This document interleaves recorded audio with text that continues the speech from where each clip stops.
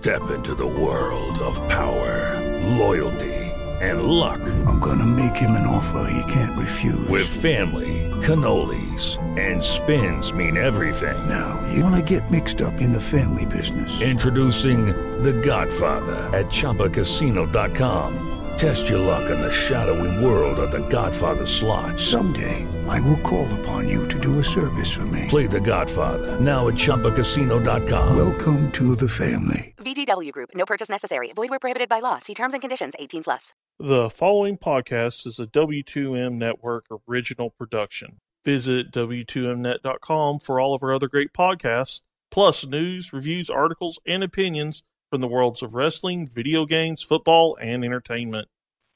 And welcome once again, folks, to another edition of Wrestling Unwrapped. This time covering another August 1998 pay-per-view. Mostly I'm trying to stall because I don't want to say its name. WCW Road Wild 1998. You know, as always, I am your host. Hang on. As always, I am your host, Patrick Hetza. And joining me, once again, as always, Mr. Harry Broadhurst. Okay, we've covered way worse on this show, so frankly, you need to suck it up, Buttercup.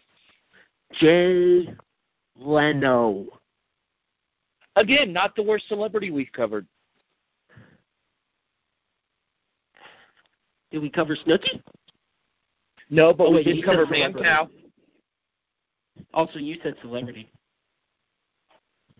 Hey, I mean, technically WCW tried to pass Mancow off as celebrity. I mean, can't wait till we cover one of the times that TNA had Pac-Man Jones as a tag team champ. Anyway, yes, so tonight we will be continuing our look at August 1998 pay-per-views with Road Wild 1998 from the Sturgis Motorcycle Rally in Sturgis, South Dakota? Or North Dakota? Yes, South Dakota. Okay, thank you. Attended by, well, if you ask them, over 100,000 people. It was probably somewhere closer to about 9,000. No, I'd say then definitely in the mid-range of 5 digits of people there. I'd say probably typical arena attendance of about 25,000 people there. That was a massive setup. Dude, that was a massive setup they had. And you need to true, very true. I mean, at least they actually had a setup for something like this.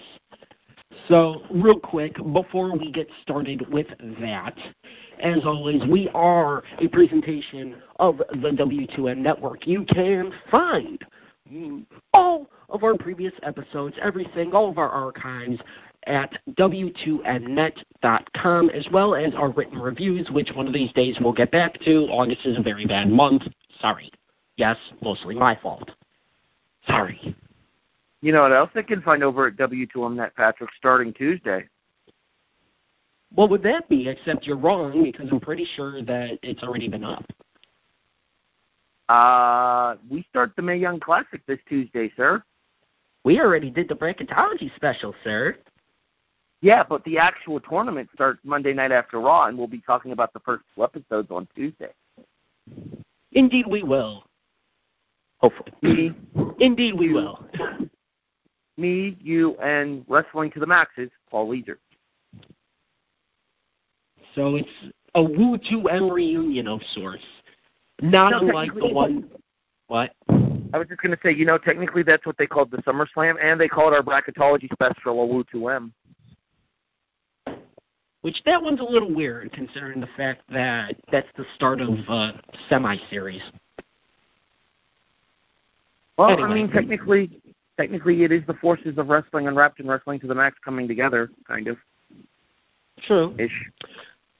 But once again, you can find all of that at W2Mnet.com as well. Starting, I believe, this week, and with this very episode, you can now find Wrestling Unwrapped not only on Spreaker and Blueberry and iTunes and God knows where else, but if I'm not mistaken, you can hear us on a new website. As a matter of fact, it's a website you've heard Harry and I on before, right? Going home again.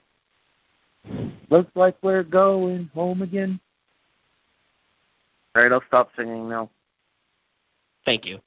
Because you will be able to hear us once again on Blog Talk Radio, the website we started on. We're going back there. So be on the lookout for yet another place that you can find Wrestling Unwrapped.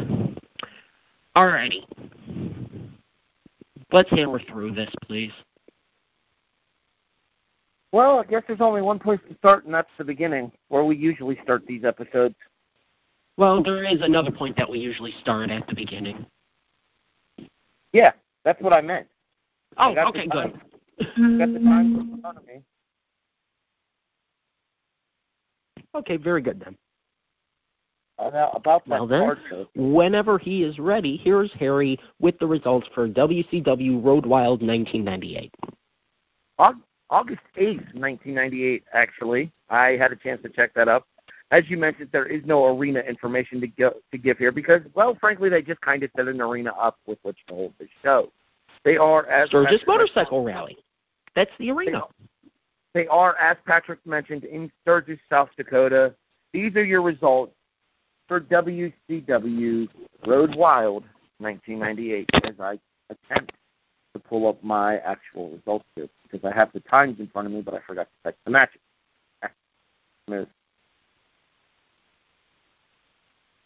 All right, here we go. So, our opening contest sees Ming Haku. Bless you. Defeat the Barbarian via pinfall with the Tongan Death Grip at... Where did my paper go? There it is. All right. Oh, I am having a time over here, Patrick. All right. Ming pins the Barbarian with the Tongan Death Grip at 4 minutes and 49 seconds. The Public Enemy defeat the Dancing Fools. They're referred to as Boogie Nights in the review I have in front of me, but no, the official WCW name for them was the Dancing Fools. I have never heard that name. I thought it was the Boogie Nights, unless that was a later version of them. That was the 1999 run. And before they became a more established one, they were the Dancing Fools, according to Tony Schiavone and Bobby Heenan. I mean, they weren't wrong, but anyway. Well, they got the full part right. What turned into a street fight, couldn't really call it dancing, at 15 minutes and 28 seconds when Johnny Grunge pins a massacred Disco Inferno.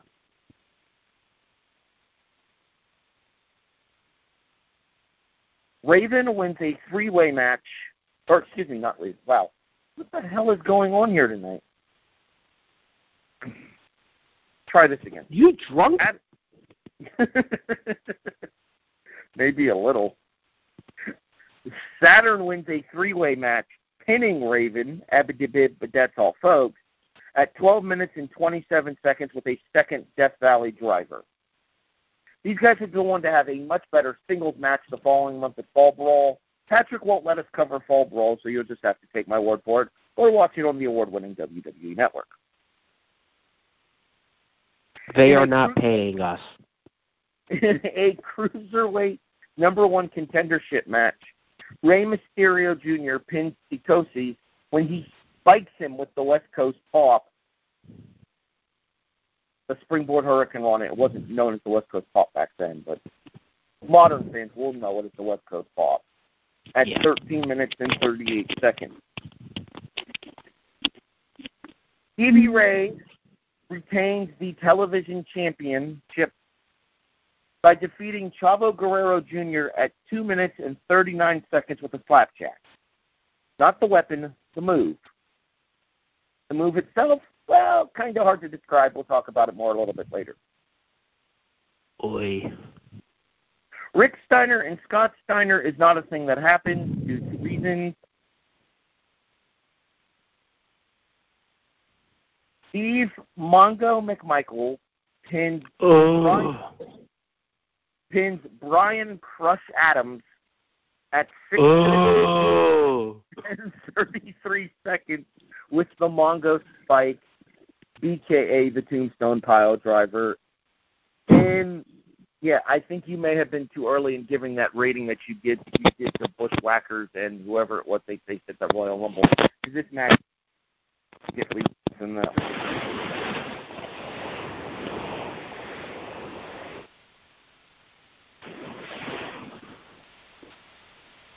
The Cruiserweight Are you there? Yes, I'm still here. Okay. The Cruiserweight title is decided when Juventud Guerrera pinned Chris Jericho with a Dean Malenko-assisted alley-oop Frankensteiner at 16:26. There was a thing there. We'll talk about it when we get there. Goldberg wins a Battle Royal via elimination or pinfall, last pinning the Giant because it makes sense to give that away in a Battle Royal. Why, Patrick? Because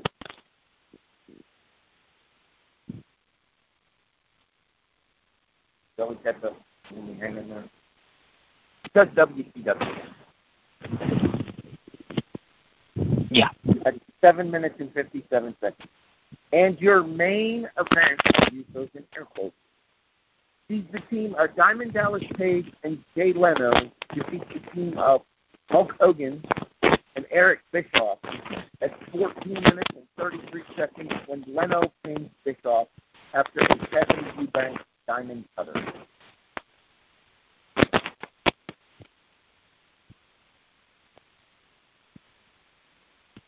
You're up, Tessa. Oh, sorry.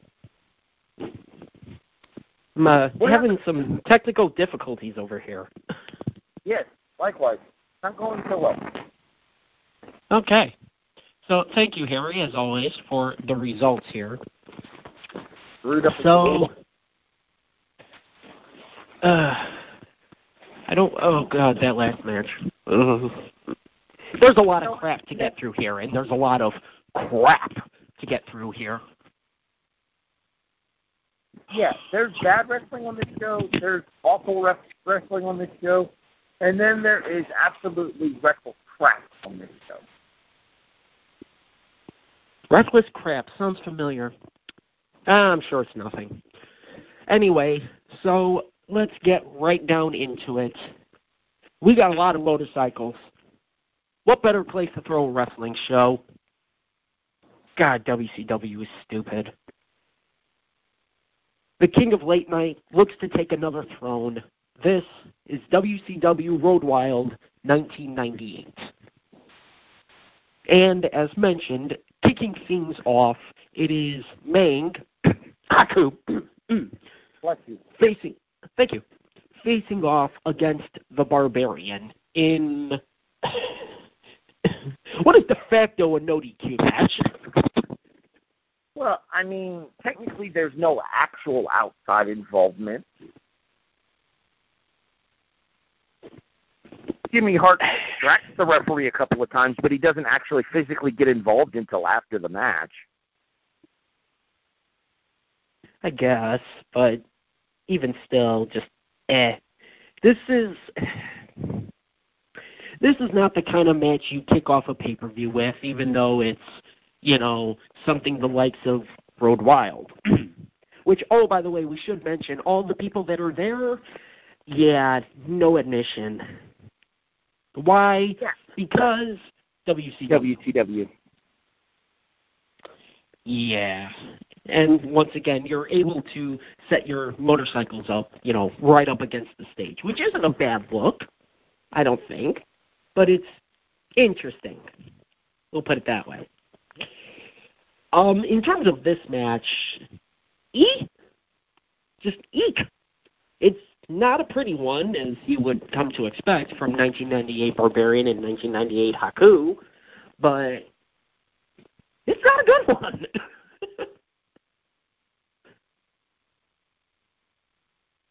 No, I agree. I think the reason they threw these two out first is because these are a couple of legitimate badasses, and they wanted to get guys out there that look like tough guys, so that way they can kind of show that wrestlers are athletes, or at least look like they're athletes, because, let's be honest, Ming, Haku,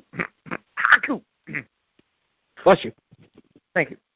Has a reputation as being one of the biggest badasses in the history of professional wrestling. And frankly, ain't nobody stepping to the Barbarian either. Ask Jimmy Jacobs about that one. Yeah, and I mean, we're talking about a Haku and Barbarian that are 10 years older from when we really saw them in WWF or WWE, or you know what the hell I'm talking about. So it's just, this was not good, and I quite frankly think we've given this enough time. You know, we really should have initiated WCW rules for this pay-per-view. Unfortunately, that means we'd have to talk about a couple of the matches for 14 minutes, Jay Leno, and I don't think you want to do that, so it's probably for the best that we don't. Plus, I believe we said that it was over a certain amount of matches in a card we were going to do that, and I know this doesn't even sniff that.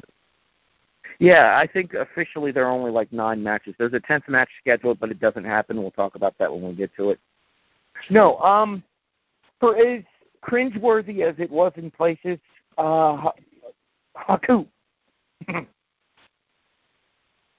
Okay, we've run that joke into the ground. Yeah.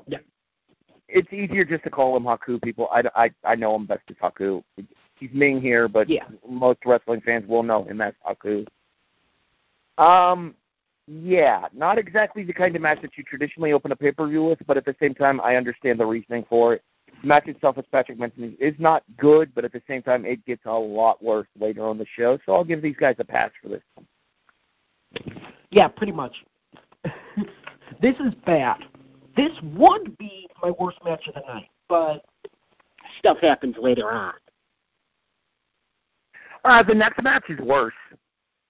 Yes, agreed. And that is the Boogie Night Fools. The Dancing Boogie Night Fools. Sure. The Dancing Jackasses.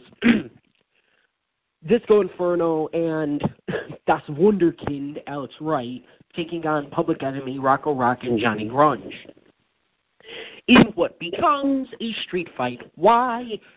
Quite frankly, there's no actual reason given. It was just announced all of a sudden this was a street fight. So, it's a street fight. And they make pretty good use of it being a street fight. Tables, weapons, the normal stuff.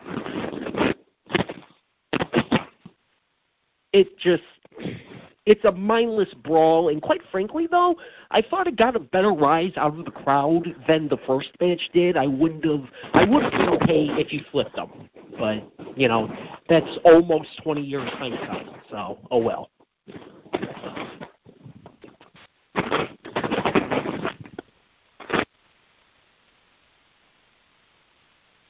Anything from you, Harry?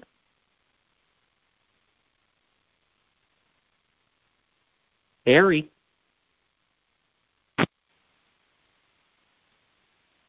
Well, it seems I've lost my partner all of a sudden. I'm still here, Patrick. Oh, okay. Hi. I've been here the entire time. I responded both times. I can't help the fact that you can't hear me. Something seems to be wrong. Indeed. Indeed it does. All right, maybe I just actually have to hold the speaker up to my mouth so you can actually hear me. Yes. Sure. The thought that I had while you were discussing the match there is the reason it became a street fight is because nobody had any interest in seeing Public Enemy in a straight-up tag team match. Did anybody really have any interest in seeing Public Enemy, period?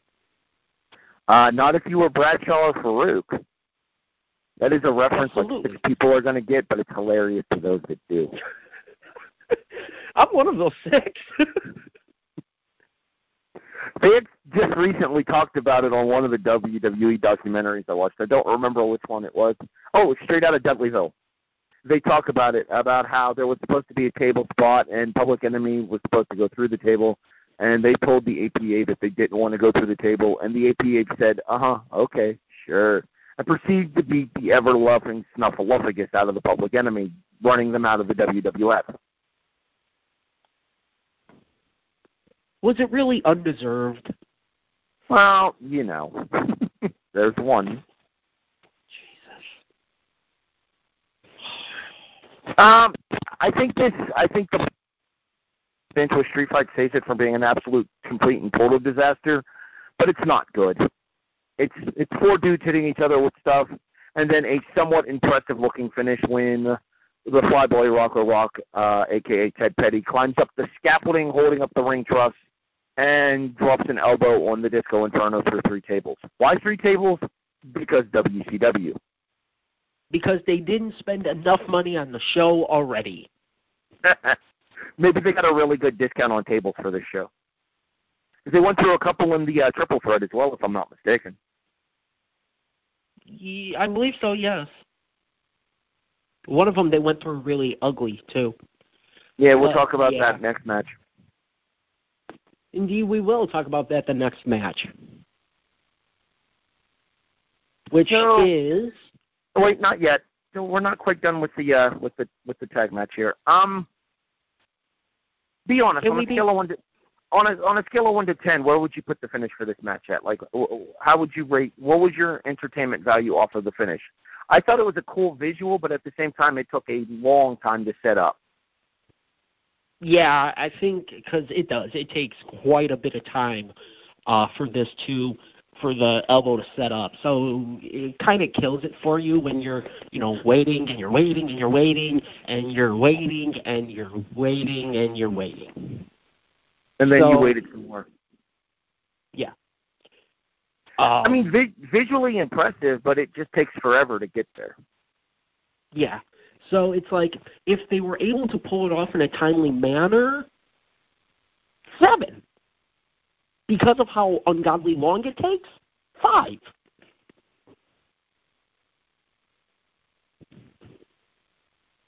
That works? I just saw your message. I think I know the reason you're getting background noise. Give me a second, sir. Jesus. Alrighty. So that about wraps that one up. So once again, our next contest. Oh boy. Saturn versus Raven versus Canyon in a Raven's Rules match. What is Raven's Rules? Well, any match that Raven's in is by Raven's Rules. What are Raven's Rules? Pretty much anything he wants to. Literally, anything he wants to. If he wants to add a person, if he wants to make a tag match into a singles match, if he wants to make a no disqualification, I think they're already automatically no disqualification. It's whatever Raven wants. Basically, Raven's Rules means there are no rules. Well, there's some rules. There's got to be. Especially within changing matches and changing opponents. Well, all the same, it turns into a triple threat. We have a triple threat here. And Raven's claiming that Canyon is with him. This match seems to prove otherwise, that Canyon is not. No doubt about that. As a matter of fact, that's kind of why Canyon was in the match, is because the relationship had become strained, I think would be the best way to put it.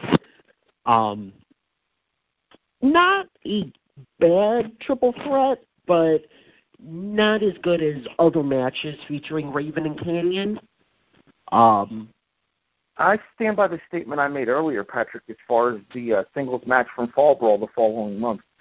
Saturn and Raven have a one-on-one match at Fall Brawl, and I will admit to being a little bit biased towards this show, because when I got back into watching wrestling back in the late 2001, early 2002, wrestling was not allowed in my household by my parents.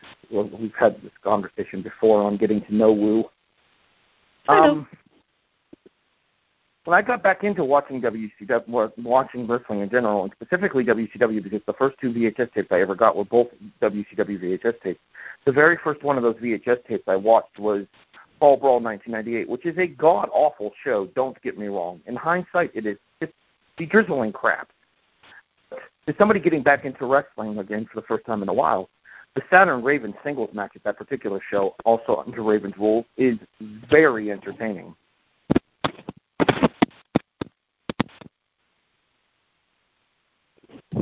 There you go. But, I mean, unfortunately, we picked the very wrong show to have to cover. We should have waited until September 98. Except I don't think there was an ECW pay-per-view in September. Oh, well. I mean, Saturn ends up picking up the victory. Despite me saying Raven originally in the results. Right. Why? Because, well, we're not all there. Oops. We're both very tired. And only one of us has an actual full-on voice. I kind of have a voice, sort of. That's why I said full-on. I spent all day yesterday at a theme park, so needless to say, my voice is mildly to moderately strange, but I'm all right. I'm good to go. Okay, very good. The issue that I have with this match isn't so much the action that's contained within, it's the way that it's put together. I like the fact that they tease the whole Saturn Raven thing, the whole Saturn and the Raven and Canyon thing early, but that's all, folks. I like the fact that they teased the Raven and Canyon thing early, but I think they should have kept it up a little bit longer before revealing that Canyon was his own man. Interestingly enough, Canyon would get involved in the Raven Saturn match at Fall Brawl and try to help Raven win that match too. Because WCW. 100%. I like. And remember, folks, real quick. Remember, folks, Russo's not there yet. Yeah, he's working on the show we're going to cover next. That would be the Highway to Hell. Excuse me. Saturn actually was a decent singles performer for WCW. Raven has been good to average to good for most of his singles run, in my opinion, for most of the Raven matches I've seen. I've always been a fan of Chris Canyon because I like that whole innovator of offense thing that he had going. It's the same reason I was a big fan of Nova in ECW. For some odd reason, though, this triple threat here just does not come off as well as they probably thought it would or they probably thought it should. Of all the main matches that are announced for this particular show, I would say this one's probably the biggest disappointment to me, if not necessarily the worst match. I don't know that I'd go with the worst match, but no, I understand. Sorry. I didn't say that it was the worst match. I said, given the match card that I saw before I watched the show, because I just watched the show for the first time when we were getting ready to review it. But given the match card that I saw for this show, my expectations for this match were significantly higher than what the match delivered. Despite the fact that I watched it ahead of you and said, oh, God. Well, I mean, I tend to take your opinion about WCW with a grain of salt. Are you starting to see that I was right? Well, for this show, yes. Yes. Anyway, so Saturn ends up picking up the victory. Yeah, shall we move on? Yeah, our next contest is if you were to ask WCW, it would be a Cruiserweight Championship Contender Elimination Match. AKA, it's a number one contenders match for the WCW Cruiserweight Championship. It is Psychosis, or Psychosis, thank you, Joey Styles, versus Rey Mysterio Jr. Yeah, I'm just going to get this one out of the way. Ow! That ending. Yeah. Ow! Yeah, he had spiked him something serious on that West Coast pop, didn't he? Yeah. Very good, good to great match going in, but then that ending, ow. No, completely disagree. This match was awful. I said good. No. Maybe not great. No, not great at all. Never mind. I'm thinking of something else. This was definitely one of their weakest one-on-one performances against each other I've ever seen. We did the 6-minute special that they had at the first One Night Stand a couple of weeks ago for one of the earlier episodes of Wrestling Unwrapped. You can find it in our archives over at W2Mnet.com. But it's 2. Huh? That's 2. I mean, technically, I'm plugging the show. Yes, it's a tribute to a podcast that we both listen to, but it's not a direct one until you mentioned it. All right, fine, whatever. All right, anyway, back to the conversation at hand. That match was significantly better than this one was, and that was the match that was half the time that this one was. They get 13 minutes here, and frankly, for the better part of those 13 minutes, I'm bored by this match. I'm not going to lie. I'm bored, and I find both Ray and Psychosis to be very competent workers. Do you think we'll ever find a good match between them that we'll review? Ever? That depends. Are we ever going to do the rise and fall of ECW? Eventually, I'm sure. If we do rise and fall of ECW, the 2 out of 3 fall Extreme Lucha Libre Rules match is on there, and that one's worth watching. True. Is that the one that ends on the car? Yes, it is. No, it's the one that ends off of the car with the Frankensteiner, yes. That's what I meant. Yes. Anyway. This match was not that match. I didn't think it was that bad. You know, I thought it was at least decent. But, yeah, this is kind of down there with their one-night stand match. And as you mentioned, this one is double the time, so it's essentially the same amount of crap but spread out. And then Ray spikes him because, ow, like Psychosis just goes head first right into the ring canvas. Just, Allow me to say that I actually kind of liked the one-night stand match, and my ratings when we get to those shows in our written reviews will reflect this. I know we usually save the ratings for our written reviews here, but for this match right here, yes, 1.5 top. Which, when you consider the talent of the 2 men involved, is a tremendous disappointment. Jeez, Speaking of tremendous disappointment, our next contest. It's like a recurring theme for this pay-per-view. Go ahead. Yeah. So, once again, speaking of disappointment, our next contest, I guess we're the suckers that got to know.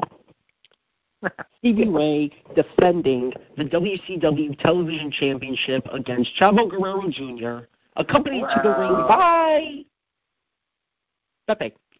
Defending-ish. The television champion at this time was actually Booker T. He was just on the shelf with a shoulder injury. So Stevie Ray found the WCW title and decided to take it upon himself to defend it. Did he find it in a garbage can? He did not midi-in the belt. He may have found it in somebody else's bag, though. Similar to other things being found in people's bags backstage, too, involving people we'll cover on our next review. Oh, yeah. 2 people, actually. Well 2 people being involved. I know. Anyway. Real quick, our next review after this will be WWF SummerSlam 1998, The Highway to Hell, from the world's most famous arena. So be on the lookout for that sometime in the future. In terms of this...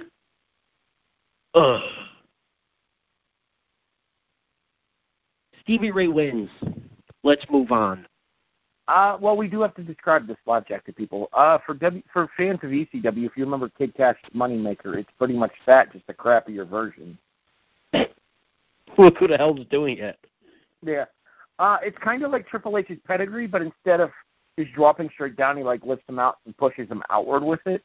But yeah, it's a cool looking move visually, but it's Stevie Ray doing it, so it looks like crap.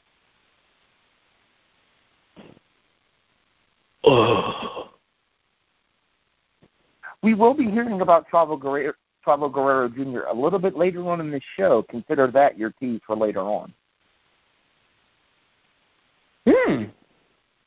Yeah, how's that for a tease? All right, are we up? Not good, but okay. Are we up to the Rick and Scott Steiner debacle once again? Huh? Are we up to the Rick and Scott Steiner debacle again? I think so. Or is that after the Mongo and Adams match? Just for the hell of it, just so we can put off talking about Mongo in any way, shape, or form for at least a few more minutes? Yeah, the Rick and Scott debacles now. It actually is up next, too, which works out perfectly. Good. So apparently a chair shot can put somebody in a leg cast on a stretcher with an oxygen mask. I was half expecting Ric Flair to pop up. Oh, no, Rick was currently fired from WCW at this point. For the 7th time? Somewhere around there. I believe Flair was fired by Bischoff at this time because he chose to leave a Thunder taping in order to attend his son David, yes, that David, amateur wrestling match. It might have been no. Yeah, it might have I been. don't think it was David. I was just correcting myself. It might have been Reed, actually. I think it was. Damn sure wasn't Ashley. But I think it was Reed. Either way, he left to attend his son's amateur wrestling event. WCW was less than pleased about this and proceeded to issue him his walking papers. Well, walking papers in a suspended, not fired, because, we don't want you to go back to Vince kind of thing. And because, well, you're still Ric frickin' Flair. That's legit. So anyways, in the build-up to this match on an episode of Nitro, Rick Steiner hits Scott Steiner with a chair. Rick Steiner comes down to the ring for this contest.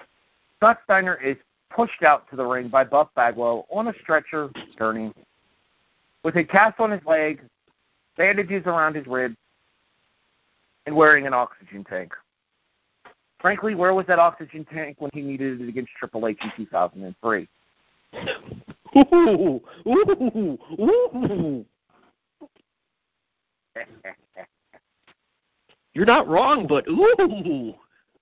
Yeah, we're getting feisty up in here because this show is pissing me off.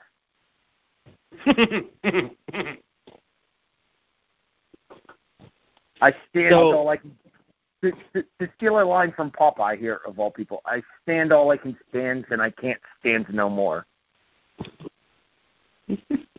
And yet, think about what the next contest is. But real quick, I just popped you with Popeye. That's awesome. Well, part of it is also the fact of what the next match is. But real quick, so Scott Steiner can't compete. Well, so therefore, I believe, was this J.J. Dillon? First of all, there are those that would argue that even when he was healthy, Scott Steiner couldn't compete. No. There's a difference between couldn't compete and couldn't perform. Okay, that's fair. Yes, it was J.J. Dillon because apparently in his contract he was obligated to appear on every WCW pay-per-view ever throughout the history of time as long as he was employed by the company. Because God knows, I guess Nick Bockwinkel had the same contract. Yes, because God knows JJ shows up on a lot of those 1998 WCW pay-per-views. And TVs.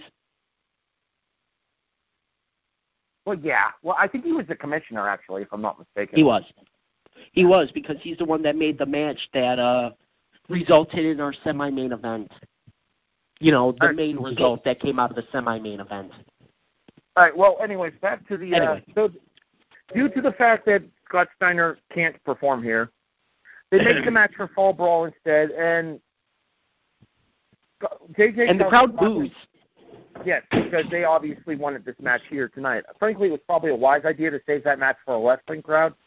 The Fall Brawl performance is entertaining while it's just the two of them, and then it breaks down into a huge debacle because WCW. So, yeah, it pretty much is just a typical WCW match. It's good, and then just crap. So, JJ tells Scott that if he does not meet the performance expectations at Fall Brawl, he will be barred for life. Scott proceeds to make a miraculous recovery, and then Rick Steiner chases him out of the arena, and we go on to our next contest. Real quick, though, it'll be my last thought. Didn't JJ put a really goofy time restriction on to where it just so happened to match up with Fall Brawl, because Fall Brawl was like something like 6 weeks away, so he said that he had like a 38-day window or something. 45-day window. Yeah. And I believe Fall Brawl was 42 days away. Thereabouts, yeah. September 14th, 15th, somewhere in that range. So, yeah. Our next contest. Do we have to? Mongo wins. Next. Yes, we do.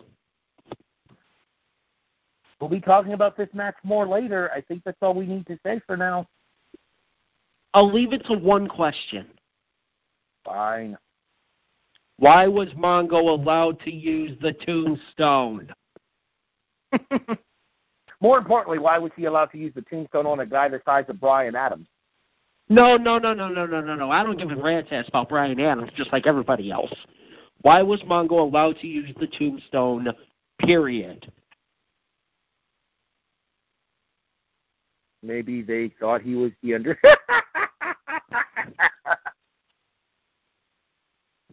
I'm sorry, I couldn't say that with a straight face.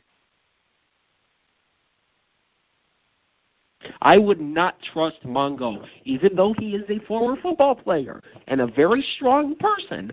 I would not trust Mongo to hit a tombstone. Yeah, well, he did, and he won, and we move on. No, actually, we can't. You know what this match needed? Because it already didn't have two of the worst workers as it was in wrestling history. You know what this match needed, Patrick? Four horsemen? This match needed Virgil, or as WCW called him, Vincent. Yuck, yuck. But remember, this will be mention number 4, not a rib. At least the Virgil half. The Vincent half, well, depending on who you ask, everything's a rib. No, the Vincent half was most definitively a rib towards VK McMahon. VK Wall Street? Again, with WCW history repeats itself. And those who do not learn from history... Mafia? Different company. Not really. Same JEFF, different company. So same crap, different package. I mean, hypothetically, yes. Anyway. I think we've already given this match more attention than it needs for now because I have a very strong feeling we're going to be talking about this more later. Absolutely. Yeah. Fans, if you long-time listeners of the show, you already know where this is going. First-time listeners to the show, thanks for listening. And, yeah, we have our big finish at the end, and one of the things we talk about is worst match of the night. Two and two together. This will be the best match of the night. 2 and 2 together, people. Come up with 5 WCW style. Oh, no. When I say this will be, I mean the next match. Yes. Assuming the next match is the Cruiserweight title. Yes, it is. So it is Chris Jericho putting his Cruiserweight Championship on the line against Quasi-Juice, Juventud Guerrera, with Dino Machino Malenko as the special guest referee, making his return after losing a title versus career match? No. He lost a match to Jericho that stated that it was a match on Thunder, because I've actually seen the match in question before. He lost the match to Jericho, and the stipulation was that as long as Jericho was champion, Malenko could not challenge Jericho again for the Cruiserweight title. Since we didn't get a chance to cover it, one of the best moments in WCW history happens at Slamboree 1998. We kind of touch on this when we talk about the match when we did our Uncensored review, so we'll kind of touch on it here as well. There's a Cruiserweight Battle Royal that is won by Cyclope, of all people. Jericho puts in the yucks, and then Cyclope unmasked as Dean Malenko, making his return to WCW after leaving at Uncensored 1998. And the crowd, to quote Pat Patterson, goes banana. That's not Cyclope! By the way, that's 5 references. I know. All right, now that we're done getting our stuff in, let's go ahead and continue talking about the match. It's not even our stuff we're getting in. I know, that's what makes it even better. In terms of this match, Juventud Guerrera versus Chris Jericho, here, I'll put it this way.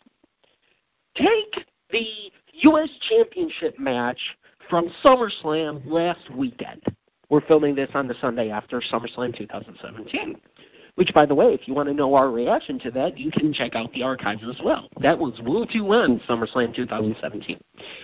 Take the U.S. Championship match from last weekend and just have everybody in the match lose about 50 pounds.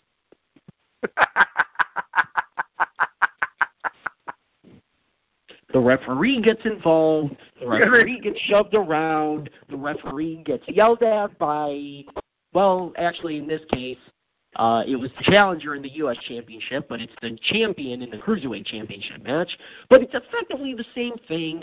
And then, unfortunately, the referee kind of directly involves the finish. So, okay. Yeah. I mean, this particular one, though, I think I'm more okay with than I was with the U.S. title involvement there. And the reason I say that is because, A, this helps Malenko get something of revenge on Jericho off of the whole situation in regards to Jericho making fun of Malenko's father and Jericho getting back the Cruiserweight title from Dean Malenko on a technicality the night after Slamboree. I apologize. I have the hiccups right now. And everything that Jericho did to him. Jericho kicks Malenko while he's in the turnbuckles, and that proceeds to stumble Malenko back. Malenko then pops Juventud Guerrera up into the alley Frankensteiner for the 3 count. Juventud would go on to hold on to the Cruiserweight title until dropping it to Kidman at World War III, I believe. And this would be after Kidman left the flock. So, obviously, Juventud would have a decent length run with it, whereas Jericho would kind of find himself in an obscurity. Yeah, let's pick the best performer on the show, and the only guy to draw genuine heel heat from this biker crowd because he knew what to say to get under their skin, and have him do absolutely jack and squat for the next 6 months. Why? Well, you can do the math by this point. I'm a real biker. I drive a was it a Mazda? Honda. I drive a Honda. Well, everyone in the crowd is pretty much driving either American Titan or Harley Davidson. American Iron. No, I thought it was Titan. They said it was American Iron. Either way, Titan is its own company because those are the bikes Undertaker used to ride in. Because, yes, I still remember the American Badass. Sue me. Yes. So, American Iron. Either way, they were American-made bikes as opposed to Jericho's Japanese Honda. In the heart of America. Yes. Face of America, everybody! Armpit of America, perhaps. It is South Dakota, after all.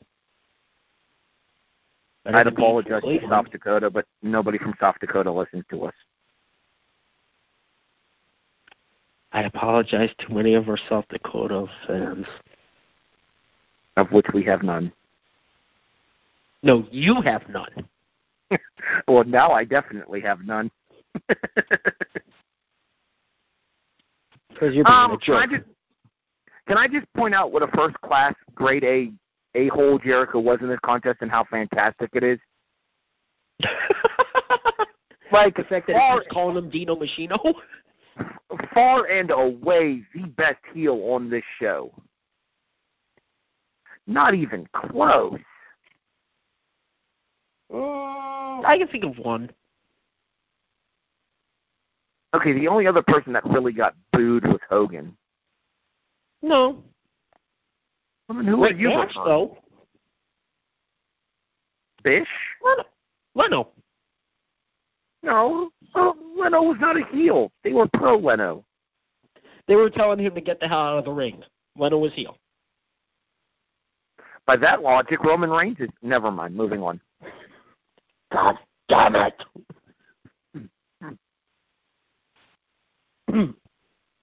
Anyway. Gotcha, good. Battle Royal time? Speaking of things I don't want to talk about. You know what? Actually, it's not that bad, but mostly because it's short. Yeah. 9 people in this Battle Royal. The Giant, Scott Hall, Scott Norton, Kurt Hennig, Conan. Representing NWO Hollywood. Conan, Lex Luger, Kevin Nash, and Sting. All of NWO Wolfpac. Not all of NWO Wolfpac. There was another member of the NWO Wolfpac. Savage? Yes. No. Yes. Yes, Savage was Wolfpac at this point, yeah. I don't think the Zodiac was in the NWO Wolfpac, Harry. No, I wasn't referring to the Booty Man actress. Big Brother Booty. Although Kimberly in that dress almost made him tolerable. Moving on. And then the ninth person. Who's the ninth person? And the ninth person, as I was about to tell everybody, is the WCW World Heavyweight Champion, Bill Goldberg, who had been WCW Champion for about a month at this point. I believe so. A little over a month. July 4th, 1998, in the Georgia Dome against Hogan. So, yeah, a little over a month. The Man, as Bobby Heenan would call him constantly. Marketing, pal. Except for the fact that they never produced anything that proclaimed him as The Man. I'm pretty sure they had The Man Goldberg t-shirts. Not that you would know that because, WCW, but I'm pretty sure they did. Yeah, I don't think so. But anyway. Aztec Warfare rules? Appears that way, yes. And basically the only reason for the Aztec Warfare rules is the final elimination. That was it. Yes, the finish. Because apparently, despite being able to physically lift him up and jackhammer him, there was no way that Goldberg could throw the Giant over the top rope. And there was absolutely no way that because the jackhammer is so powerful, there was absolutely no way that the Big Show could haul his own ass over, the Giant.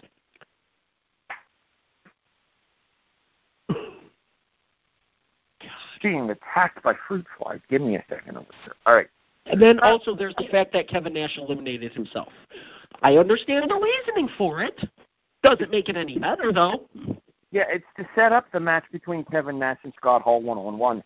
And frankly, I would have almost preferred Goldberg thrown the Giant, the Big Show, whatever you want to call him, over the top rope here, because then you could have set up, at September, you could have set up the Big Show to get the Giant to get the heavyweight title shot against Goldberg, because guess who wasn't on Fall Brawl 1998? Goldberg. Yeah. Interestingly enough, I don't think the Giant was either. You sure he wasn't in the 100% War Games from Hell match? 100% positive. Team NWO Black and White in that match was Hogan, Stevie Ray, and why am I drawing Bret? Blank here? Bret Hart, yeah. Huh, interesting. No, why would we want our World Heavyweight Champion appearing on pay-per-view? What kind of nonsensical logic is that? Because Warrior.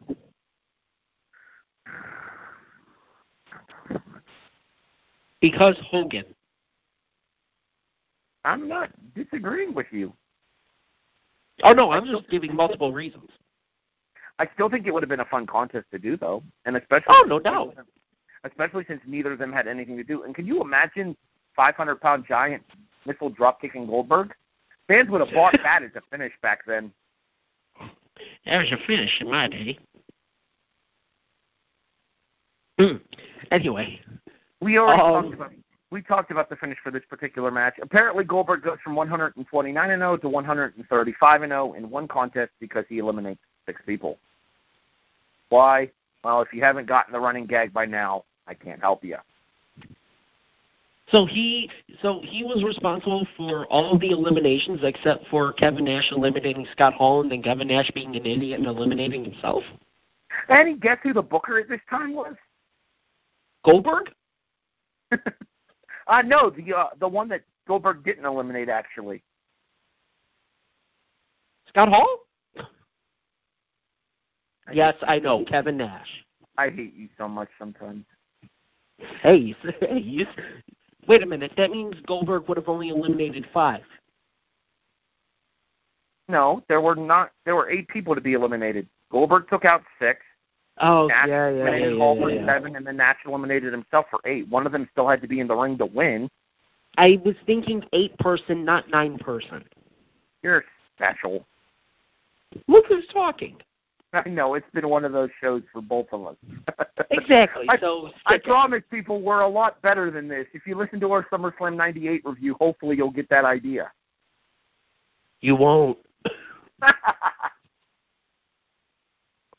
Let's be honest. Our quality is matching the quality of this pay-per-view. We've officially dropped ourselves down to this pay-per-view level. Whoa. Okay, not that I didn't far. say we went that low. We can speak English. Hey, Bobby speaks English. Bobby was actually the most entertaining part of this show. Yes, but you had to understand Japanese to understand the booking. Or you had to speak fluent Kevin Nash, and frankly, I'm not capable of that either. I don't speak stupid. Main event? Speaking of stupid. Okay, disagree, and here's why. Real quick, let me get through the rundown first. It is Team Hollywood versus Team Leno, apparently, and Michael Buffer earns his $350,000, and boy, did he earn it with this one. Good God. It is lays Eric it on Bischoff. A bit thick. Huh? He lays it on a bit thick. Just a bit, because good God. It is Team Hollywood, obviously, the Disciple and Eric Bischoff, teaming together for Team Hollywood. No, obviously. It is Eric Bischoff teaming with Hollywood Hulk Hogan to take on the team of Diamond Dallas Page, and yes, we're serious, Jay Leno, the host of The Tonight Show, with Kevin Eubanks, who's looking mighty jacked, by the way, in their corner. Good Lord. Wait, I got a joke for that. You ready? Oh, God. He's on that Vince McMahon diet. Oh.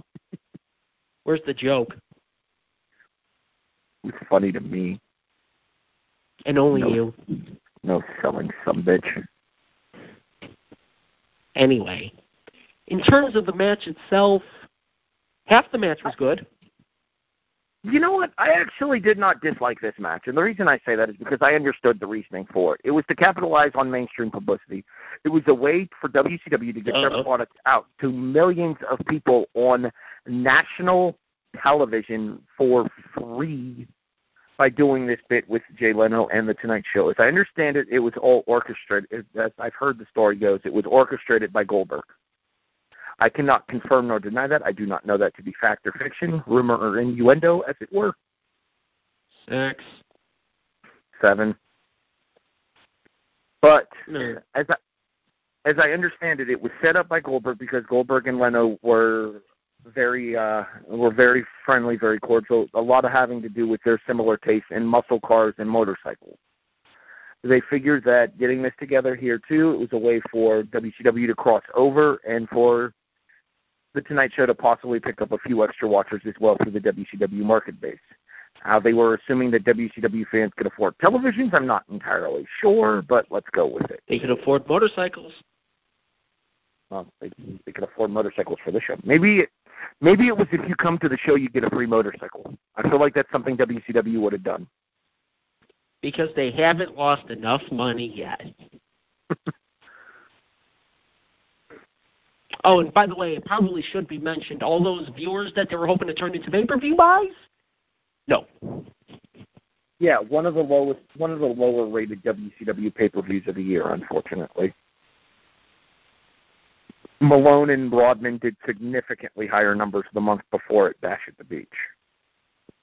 I always forget that that's back-to-back. What, the Great American Bash? Oh, you mean the Leno and Rodman thing back-to-back? Yeah. Well, Leno and Malone. Well, yeah, because Rodman was somewhat of a regular fixture on WCW at this time frame. But for some reason, I keep thinking Malone and Page versus Rodman and Hogan was 97. I keep forgetting that they actually did the celebrity things back to back. Well, Rodman actually did appear in 97, but Malone was in 98. Yeah. Yeah, I'm talking specifically about the Malone one. Yeah. Anyway.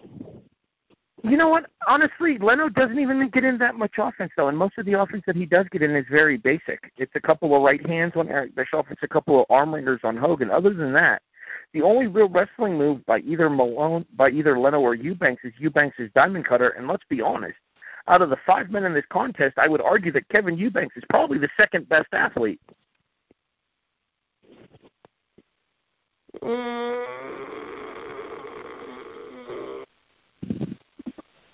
Yeah, I'll go 3.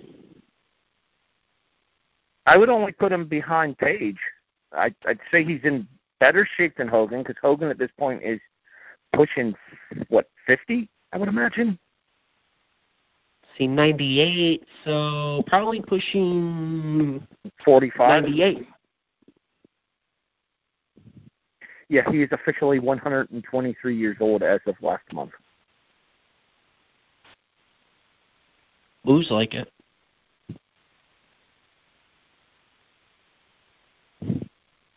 And all the same. And Bischoff is deceptively athletic, I think. Very deceptively. He could take an ass beating, is what I wanted to say there.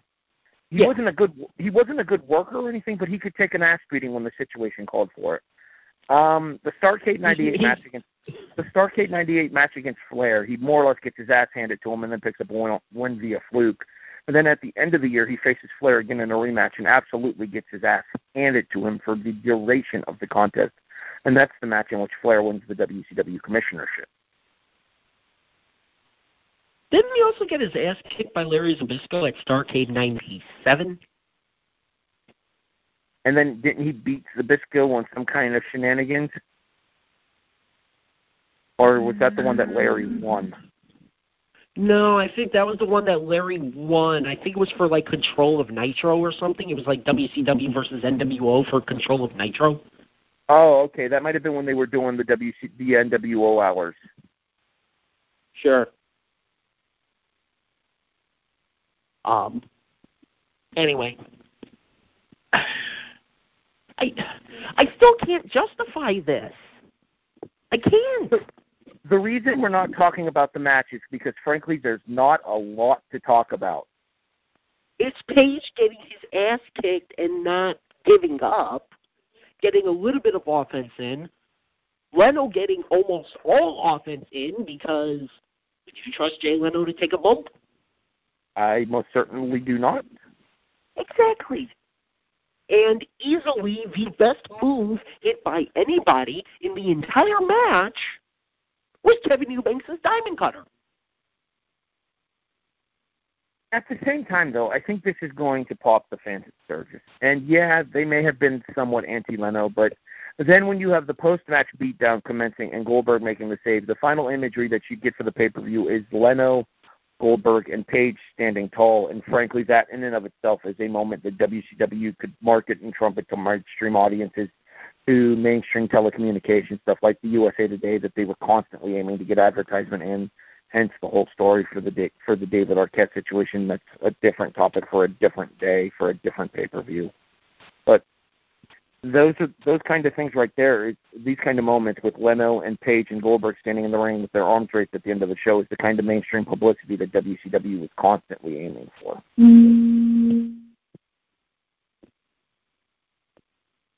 What was that? Yeah. I mean, it's just... Oh, boy, do I make the comment or no? Oh, what the hell. Mayweather versus McGregor, this wasn't. I don't know how to respond to that, so I'm not going to. Okay. I'm saying that as Conor McGregor did better in his one-off than Jay Leno did. But the thing was, is look at all the mainstream publicity WCW got out of it in exchange. Too bad that didn't turn into, buys. Well, in fairness, it didn't turn into, paid attendance either, so I think WCW kind of wrote this off as a wash. It was more about getting... Well, at the same time, it couldn't turn into paid attendance. Literally, it couldn't. I think WCW kind of looked at this as a wash. I think they knew going in that Leno wasn't going to do the buy rate that Malone and Rodman? That Malone and Rodman did. Yeah, my messenger froze, and I'm trying to send a message, but messenger's giving me crap. But anyways, regardless of my technical difficulties over here, WCW knew going in that this wasn't going to do the buys that Malone and Rodman did the previous month. This was more about having people watching The Tonight Show and then possibly getting those people to tune in and watch WCW Nitro as a result. And remember, they were still in the middle, kind of-ish, with the WWF in a ratings war here. They weren't losing the ratings war by this point. They were still in the thick of things.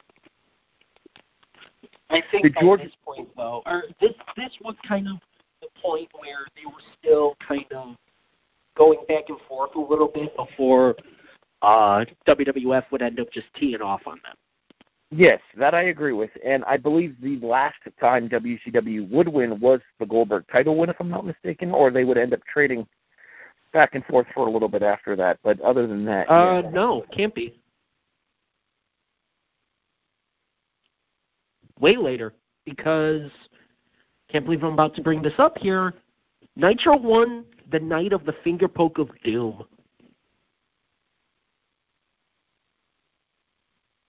If that isn't a because WCW story. Yeah. But Nitro would end up winning because Nitro won the overrun. If there was no overrun, Raw would have won.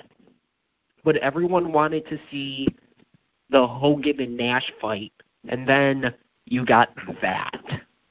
You got because WCW. I feel like we said because WCW a lot on this show.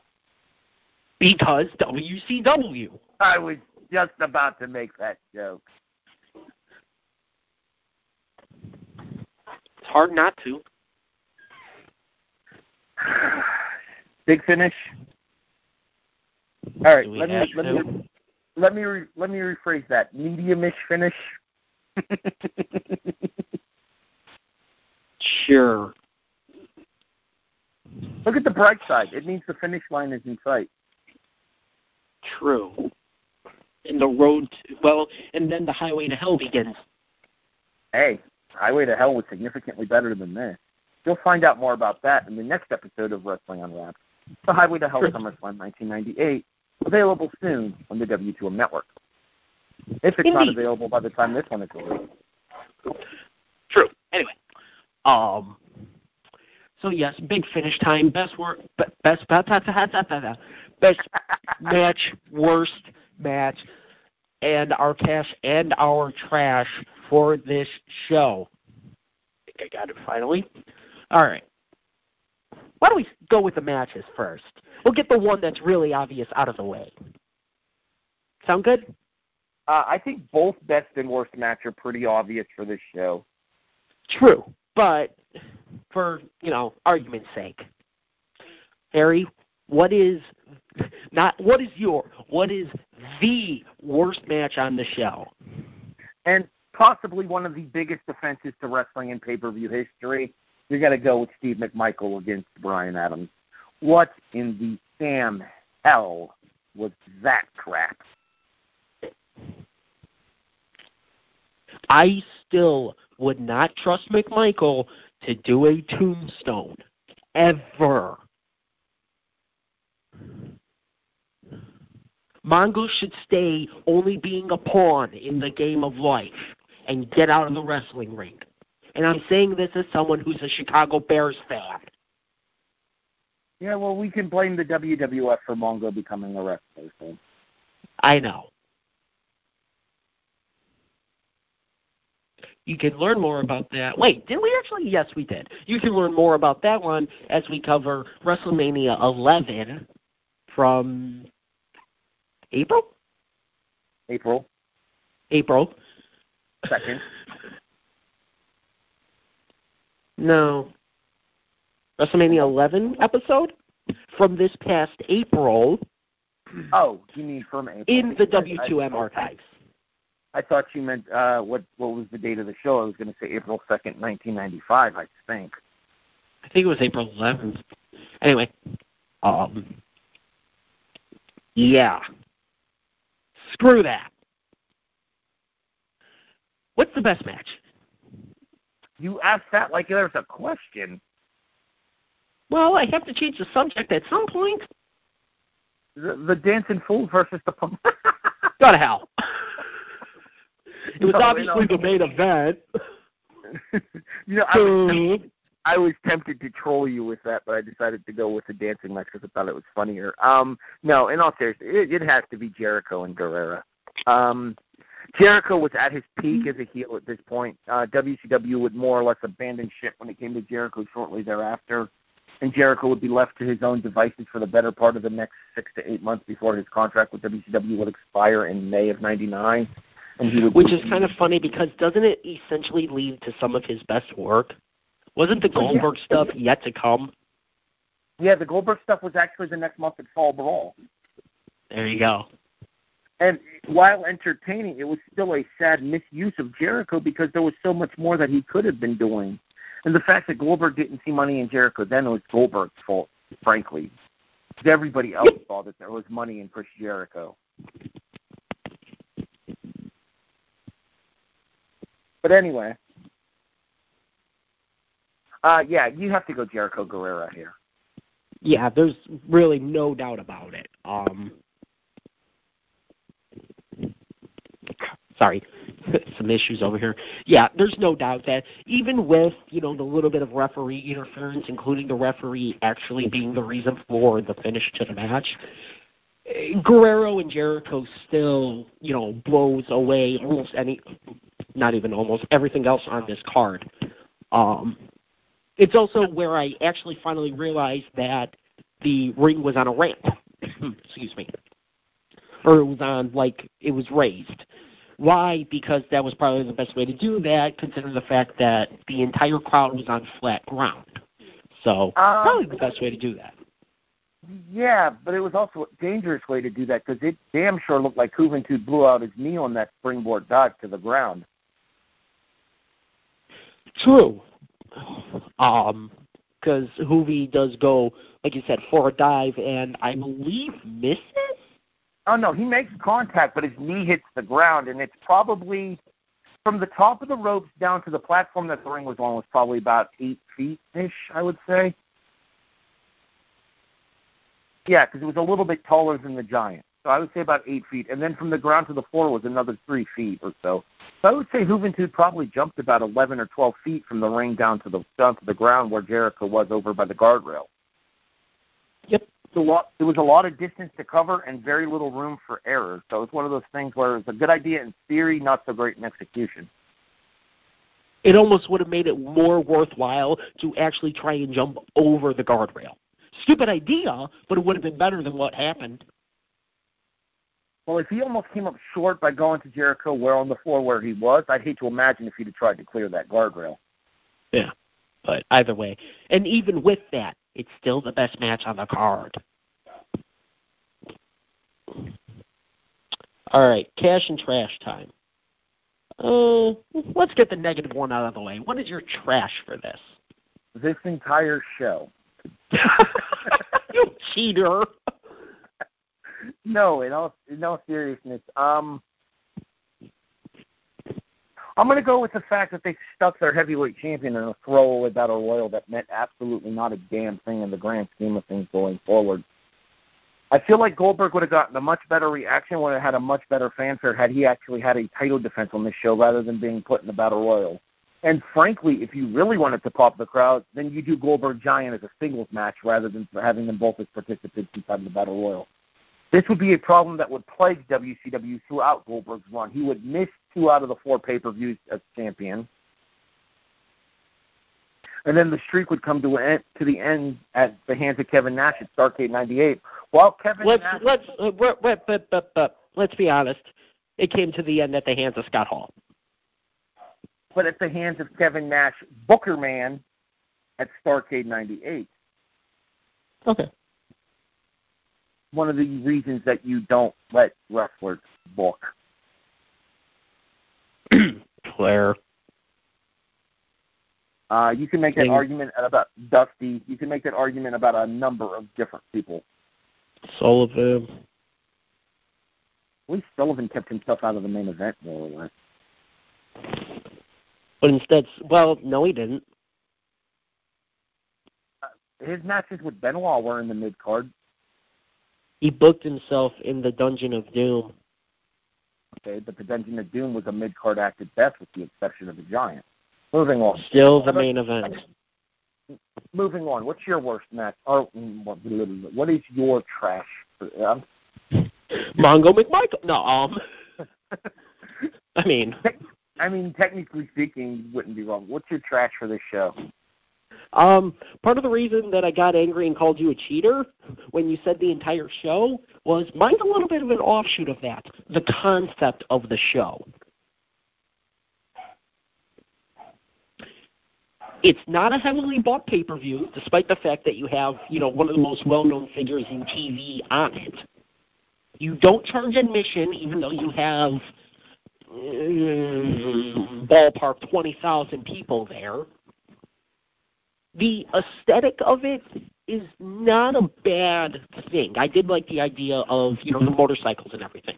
But at the same time, well, I am one, so I'm allowed to say it. You're running the show in the middle of a bunch of rednecks.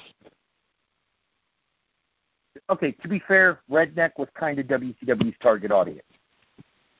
I know, but you get my point.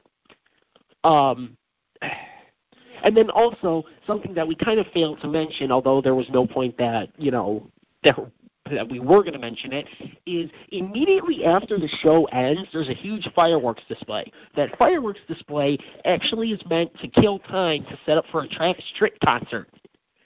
Welcome to Sturgis, South Dakota.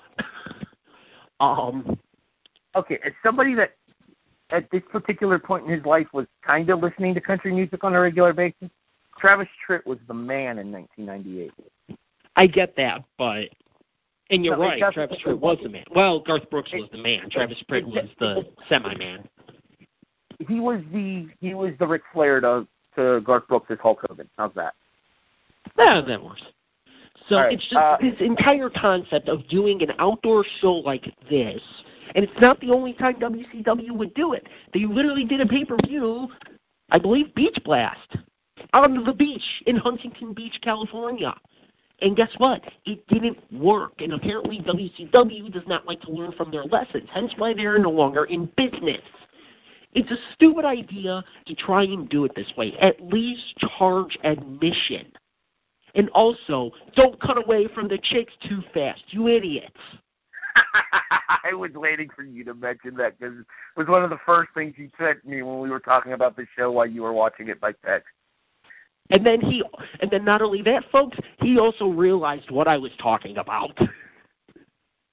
Yeah, if not for very quick camera work by WCW, this show would have had the one thing it desperately needed. Boobs! Oh, no, there were plenty of boobs. They were in the crowd. They were also on commentary. Well, one of them was on commentary. His name is Tony Schiavone. Who apparently who also doesn't know how a biker dresses. All right, so now that we've kind of got the negative out of the way for this particular show, let's go to the positive for this year. I want you to go first because I think my catch is going to surprise you. So what's your catch for this show, Patrick? I'm still struggling to find one. All right, that's funny. I'm not kidding. I'm really not. Would you like me to go first then, since you're still looking for one? No, I know, because you just don't want me to copy off of you, which might end up happening anyway. No, absolutely. But it is a struggle because while there is some good, you gotta dig through a lot of crap to get to the good. I mean, if nothing else, while the match is horrendous, while his offense was horrendous, while he pretty much did just like what Ned Flanders feels like he's wearing, nothing at all. At least Jay Leno did get into the ring. He actually tried. I'll give him that.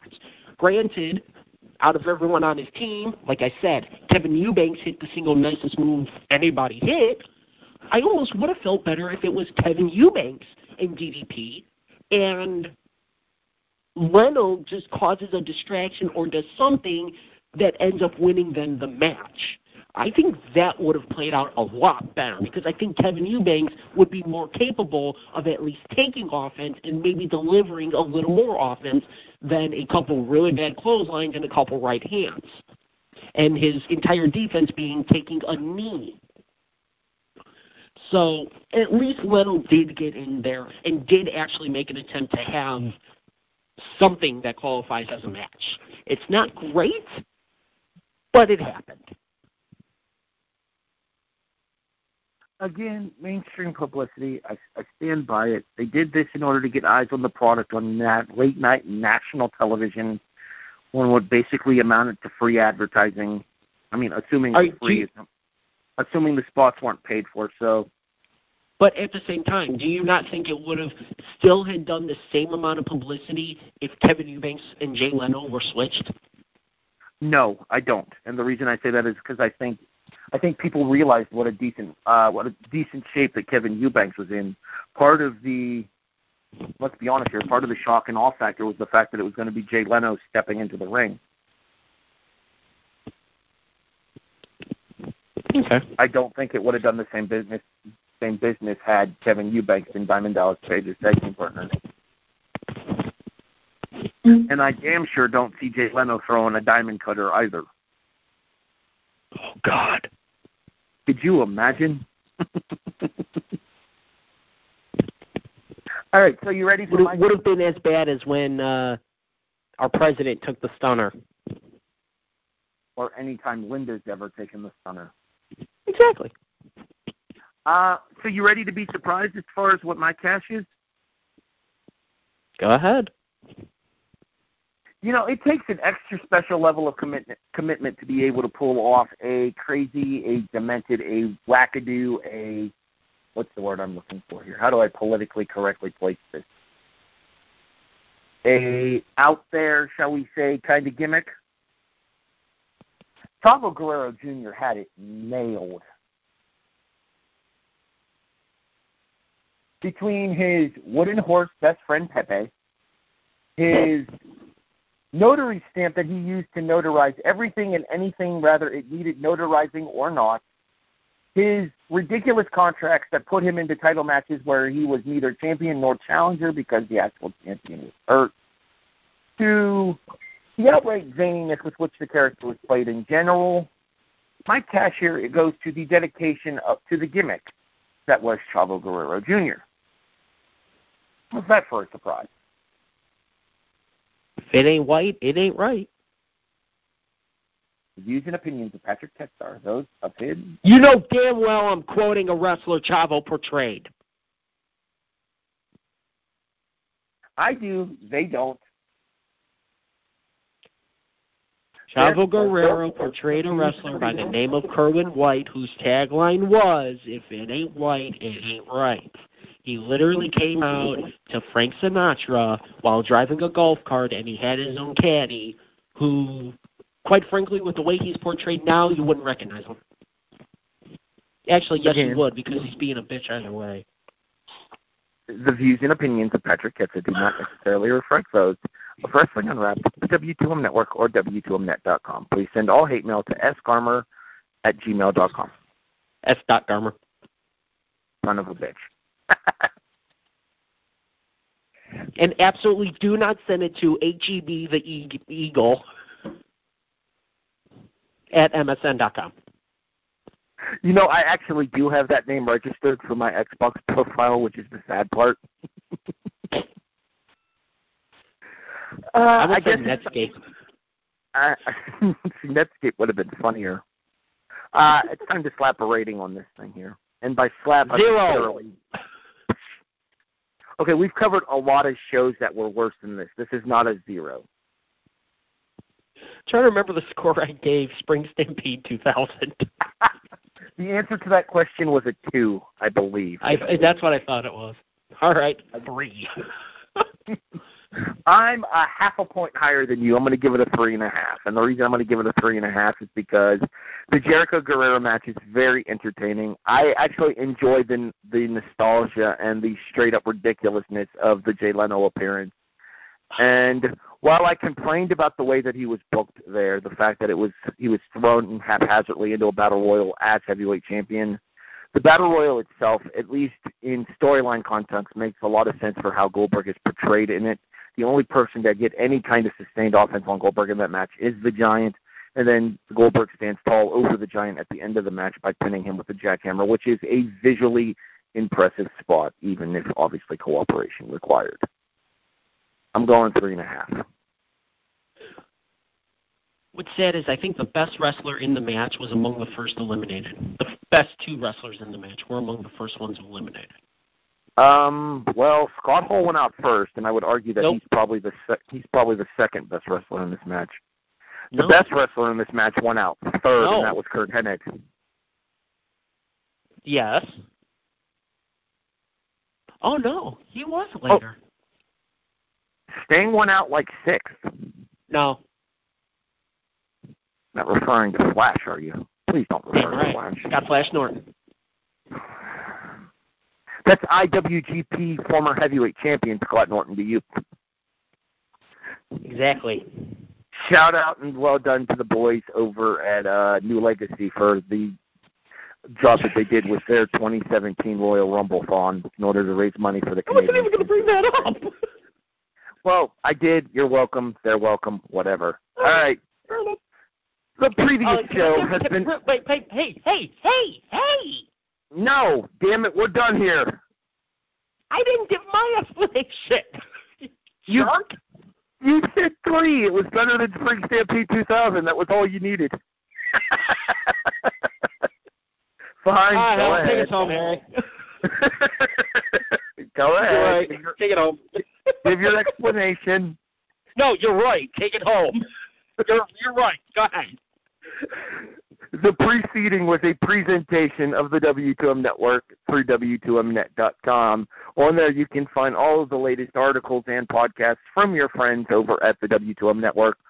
Us here at Wrestling Unwrapped, Wrestling to the Max, Running Wild, Fantasy Football Podcast, the Regular Football Podcast, the Stephen Show, MMA to the Max with Robert Taylor, myself and Sean doing the SmackDown and 205 Live reviews, Gary and Paul doing the Monday Night Raw reviews.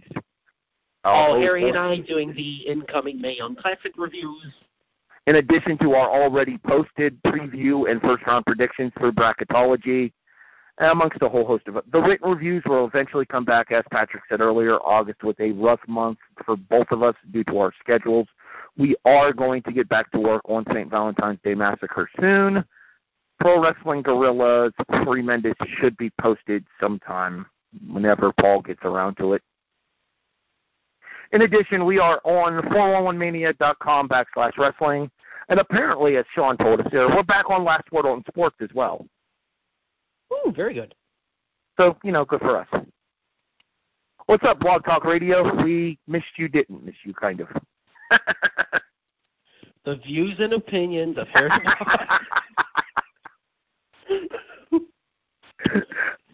For our executive producer, Sean Garmer, I'm Harry Broadhurst. I'm Patrick Ketza, and we will see you next time when we finish off August of 98 as we cover the finish of the Highway to Hell, SummerSlam 1998, from the world's most famous arena. And we promise, even though we may not be better, the show definitely will be. Yes. And that will be next time. However, for this time, you have been listening to Wrestling Unwrapped, review WCW Road Wild 1998 here on the W2M Network. We will see you next time. The following podcast is a W2M Network original production. Visit W2Mnet.com for all of our other great podcasts, plus news, reviews, articles, and opinions from the worlds of wrestling, video games, football, and entertainment. Hey guys, it is Ryan. I'm not sure if you know this about me, but I'm a bit of a fun fanatic when I can. I like to work, but I like fun too. It's a thing. And now the truth is out there. I can tell you about my favorite place to have fun. Chumba Casino. They have hundreds of social casino style games to choose from with new games released each week. You can play for free anytime, anywhere. And each day brings a new chance to collect daily bonuses. So join me in the fun. Sign up now at ChumbaCasino.com. No purchase necessary. WCW Road Wild. Prohibited by law. See terms and conditions. 18+.